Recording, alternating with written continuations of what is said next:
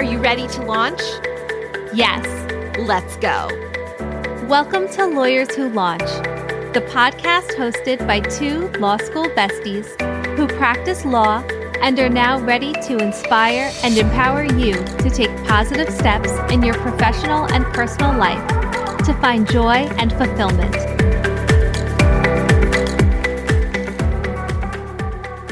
Hi, Amy. Hi, Haley. This week, we're going to talk about some green flags we see when we review resumes.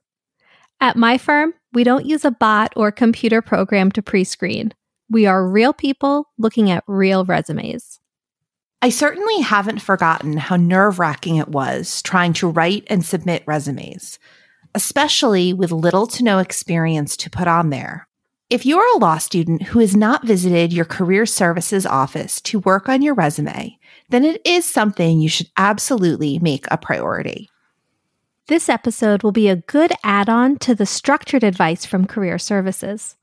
There are so many green flags I see on resumes that have nothing to do with having legal experience as a law student, and that is what we are sharing today.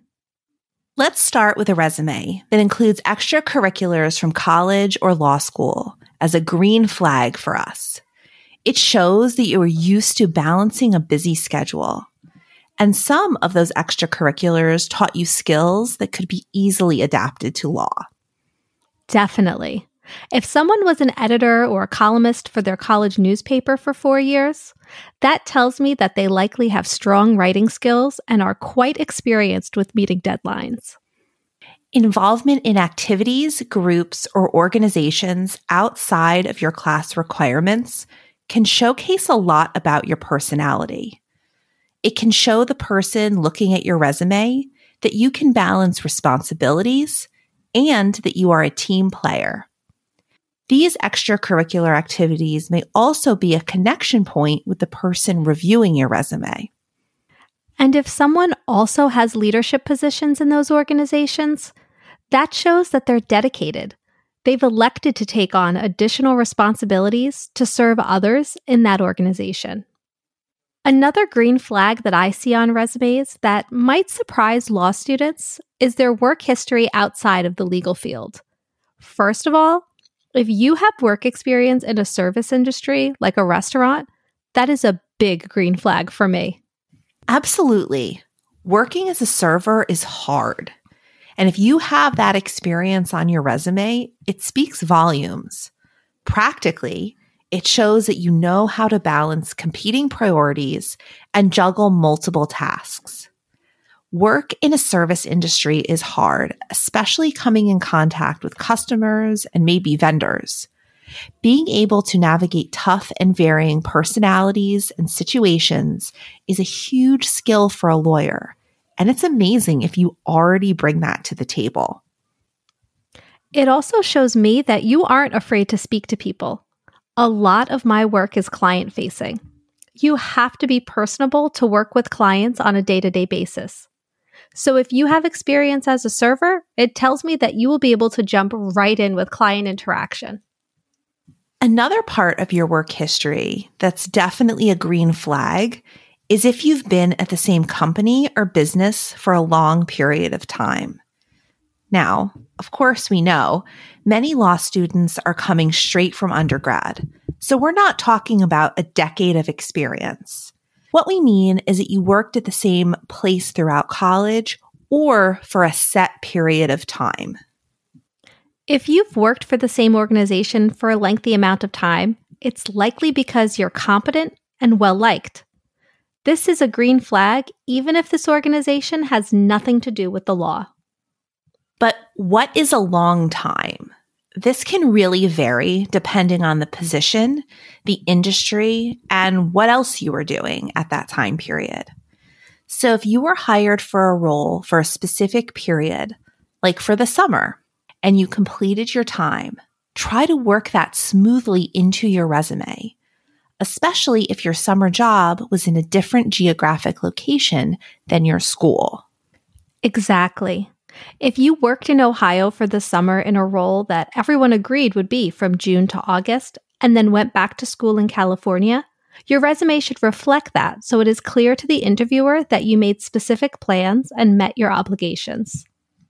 Finally, if you've listed something interesting or relatable under your interests heading, there's another green flag. It might catch someone's eye that you have the same interest. And if you have the same interest, it just might give the interviewer a peek into you as a whole person and not just another law student. And ultimately, we are hiring people. People we will be training and teaching and working with each and every day. We want to know a bit about who that person is. And also, it'll help you learn more about us. So often during the interviews for summer associates in this past year, we spent a lot of time talking about those unique interests on the resumes of those whom we've interviewed.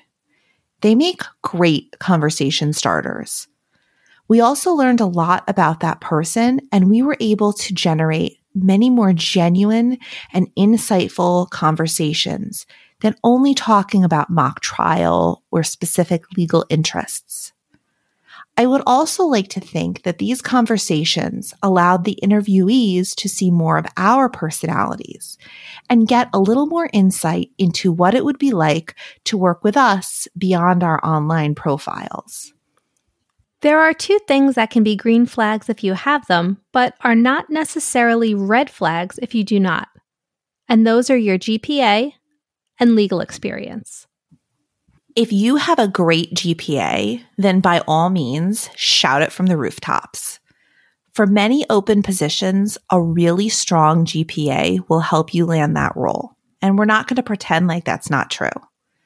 But as we have said time and time again, everyone cannot be in the top of the class. For many reasons, your GPA may not be where you want it to be. Quite frankly, there are some of you that have GPAs that will allow you to graduate, but maybe just barely. The good news for you is that your GPA is not your bar exam score, and a low GPA will not disqualify you from amazing opportunities. A GPA is just one aspect of you as a law student and future lawyer. The green flags that we've discussed today can absolutely help outshine a GPA that does not automatically put you to the top of the pack. The other thing that we didn't discuss particularly as a green flag is legal experience. And that's because I know that I can teach the right candidate. I don't necessarily need someone who's worked at a law firm before. What I do need is someone who can learn, is driven, and is willing to learn and work. I absolutely agree. I love law students and new attorneys who are open to the journey and want to learn. So if you don't have a lot of legal experience or you aren't in the top 10% of your class, keep sending your resume. Send it knowing that there are firms and attorneys that will see these transferable skills in the green flags on your resume and will understand the value that you bring. And now that brings us to our Say It Out Loud segment for this week. So Amy, what are you going to say out loud? Though not exactly a resume, I do want to go onto our website and update my biography so that I can include some interests that are interesting and that might inspire a potential client to reach out because we have that common connection. In the episode, we talked a lot about interests, and I genuinely mean it when I say that the interests on other people's resume really brought up some great conversations. There was one candidate that had vintage record collecting on her resume, and it brought us to such a fascinating conversation during that interview.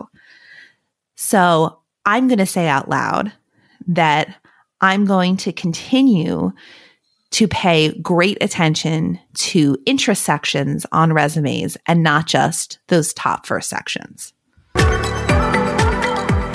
Don't forget to like and subscribe to our podcast. Share this episode with someone in your network. Give us a follow at Lawyers Who Launch on Instagram And check out our website, lawyerswholaunch.com, for more on resume green flags on our blog. Have a great day.